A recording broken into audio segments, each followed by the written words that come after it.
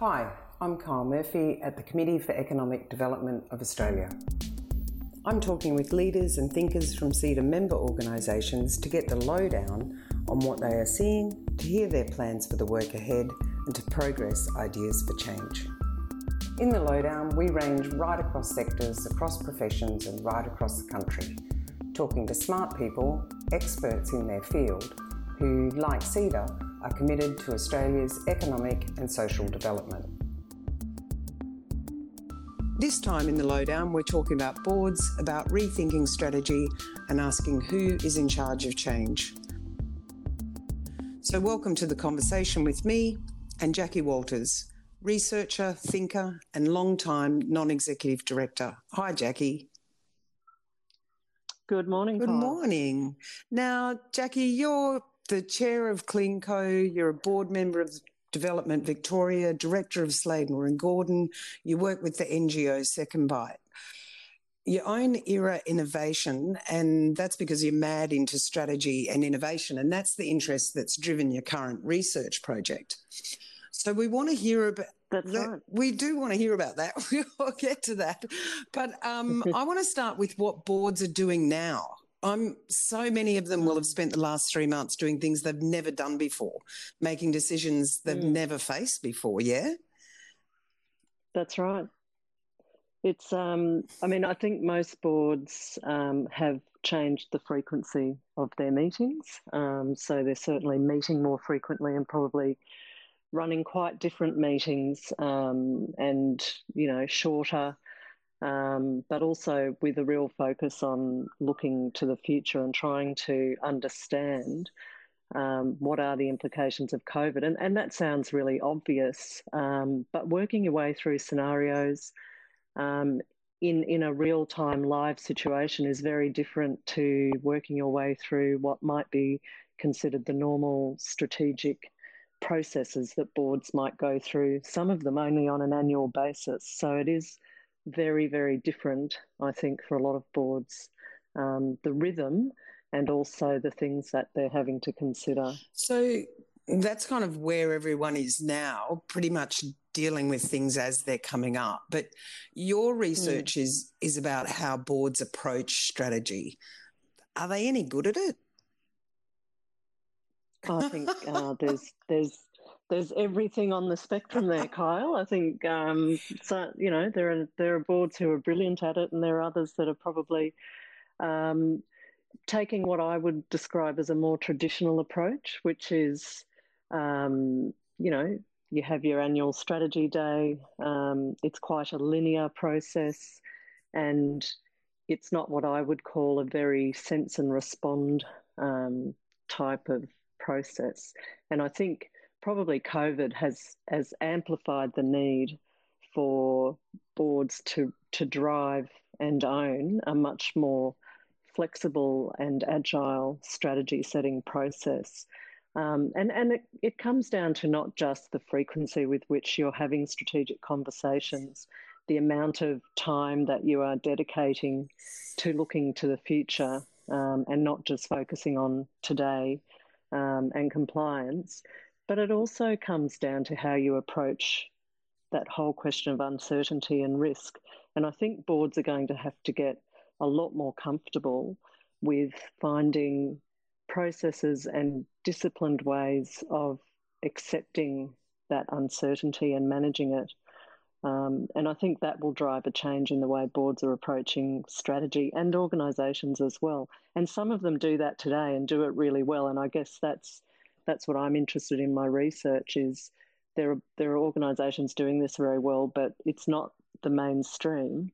And how can we highlight this and find some pragmatic solutions that help boards move into what I would call, the sort of next generation of strategy setting and becoming more innovative and more agile. So if the boards were, this is something we've talked about before, if the board capability in this area was strong, then they're well positioned. If it was weak, that has been absolutely exposed now. Are boards in a position in the midst of all of this change is that a good thing? Are they forced now to rethink their way of doing strategy?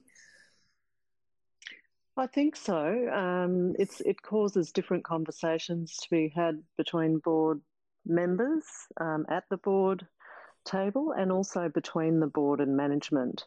And I think in some organisations it's quite a tricky topic. Who gets to set strategy?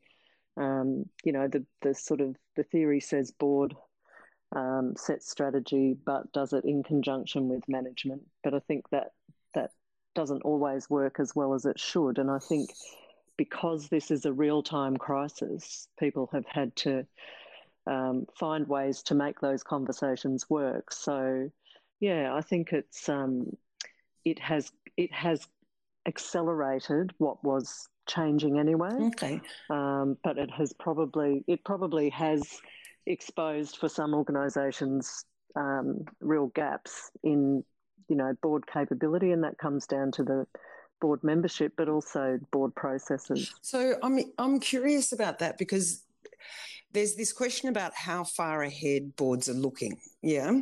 So lately, I'd suggest not very far. They've been on an immediacy, urgency, compliance, operational focus. But how far ahead should they be looking?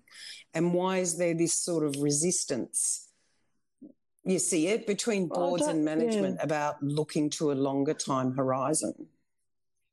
Yeah, and I think it does come down to a balance, and you can talk about the ambidextrous organisation. The what? That needs the ambidextrous organisation. I love that term. So hang on, slow down. Tell me what that means.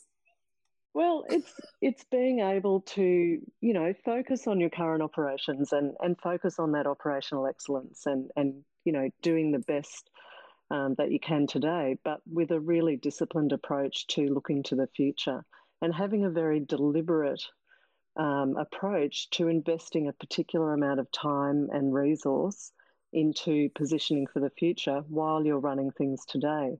And again, that just sounds so obvious. Of course you have to do that. And we know that the world is changing at an ever increasing rate. So you have to be good at that. But I guess what I find in my work is that often it isn't disciplined, it isn't embedded into the way the organisation thinks about itself and its strategic choices. And that means that you get, in this circumstance, it's a good example, when the pressure comes on, that focus on the future drops because it's seen as optional. The focus is on today, and you are losing those opportunities of the future and does not position you for success. So it's about having a discipline and a deliberateness to say, we are going to invest a certain amount of time and effort into that future thinking. And we're actually going to make some small investments into highly risky areas, but we're going to do it in a way that is at an acceptable risk level. And that's where the board's important role about setting risk appetite comes into it. But you can't approach those more risky, uncertain things that are way out there in the future the same way that you approach the way you run business today, because there is so much more uncertainty associated with those things out in the future. And I guess that's what I'm really interested in, is what are the different processes that you can embed in both board and management that allows you to take those risks at an acceptable level to position yourself for the future. And the time horizon varies depending on the industry, the maturity of your organisation, all those things. There's no magic number, but it's about that deliberateness, I think. So it's not like nothing was changing for boards, like directors' roles and responsibilities have become clearer, the regulatory environment's changed. The Royal Commissions, they've shone a big light on public expectations. Yeah. So has that recent focus kind of overtaken the board's need to work on strategy? Has it put us into this very risk-averse sort of compliance space?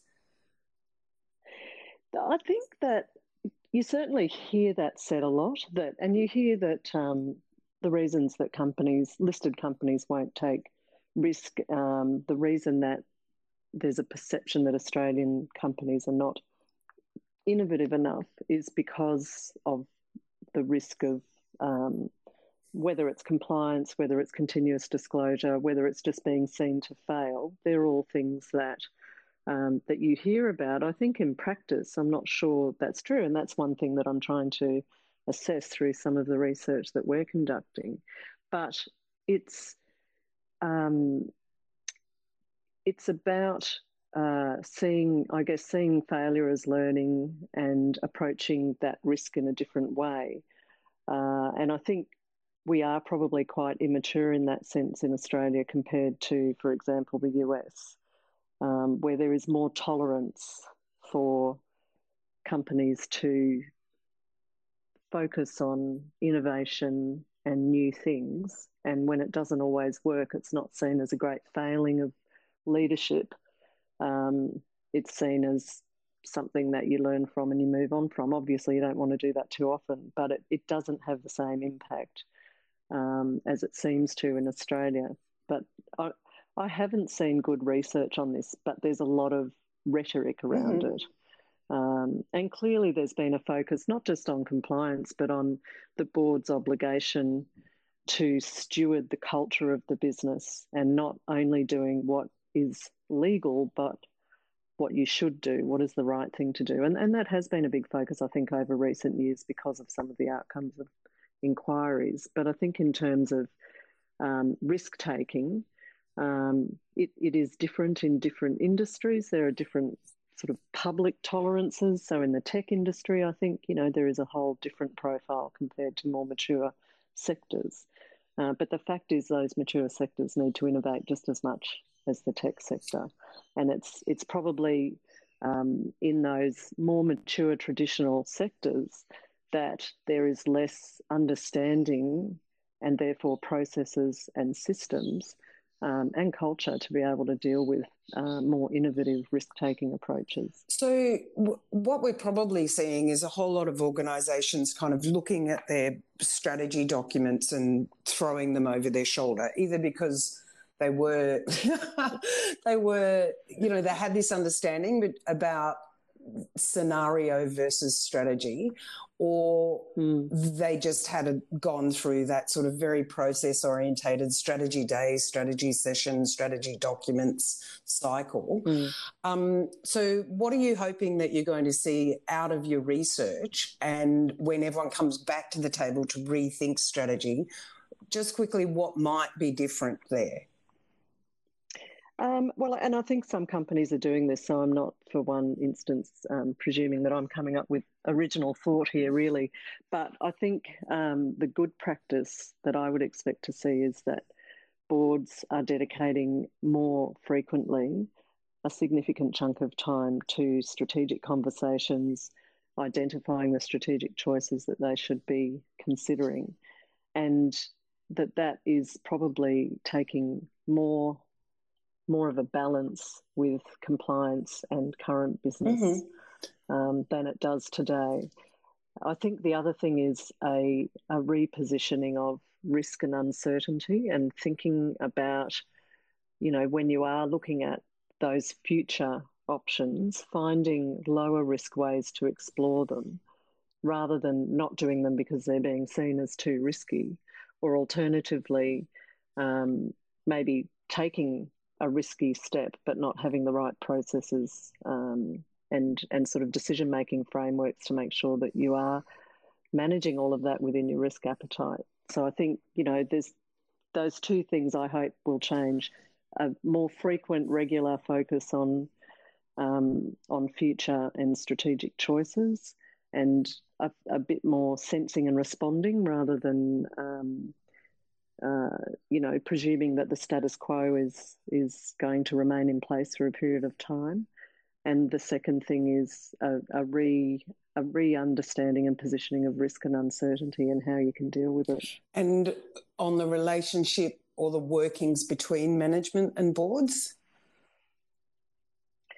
Yeah, I think part of that comes down to, risk appetite is something that boards have a responsibility to set and to ensure that, the management frameworks and controls are in place to monitor that and control that.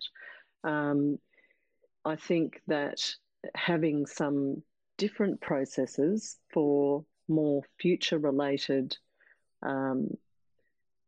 decisions and investments they require different processes, and if you can get them in place, then board and management can have a very productive relationship about, what are those riskier things that we want to do.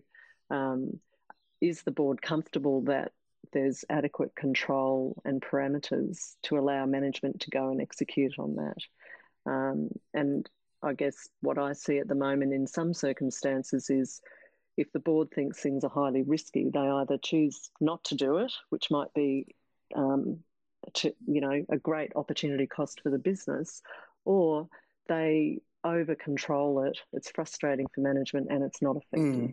So there's got to be some different processes, I think, to allow that relationship to work in that space. And I think, as you say, people are sort of maybe not throwing the baby out with the bathwater, but certainly there's a real rethinking of what the future holds, and a real, absolute recognition that none of us know really how this is going to play out. We're trying, we're trying to consider all of the scenarios and put in place the best options that we can around that. But what we know is we're going to have to be much more focused on this than we might have been in the past, because there's, we've just got this massive unknown out there. And I think, there's the sort of pace of change that we've talked about in the past, I think is going to be even more present as a result of this crisis. Yeah, I think it's certainly escalated since the sense of what we thought might be coming down the pipeline, or what we thought might be change, is now looked at differently. So certainly it's time not only for resetting strategy, but, as you say, rethinking strategy. So thanks very much, Jacqui, for talking today and for giving us the lowdown. Look, I for one am really pleased that someone like you is thinking ahead about new ways for boards to work, and wish you all the very best with the next steps in your research. We'll have to come back to that. So thank you. Thanks, Kyl. Thanks for the opportunity.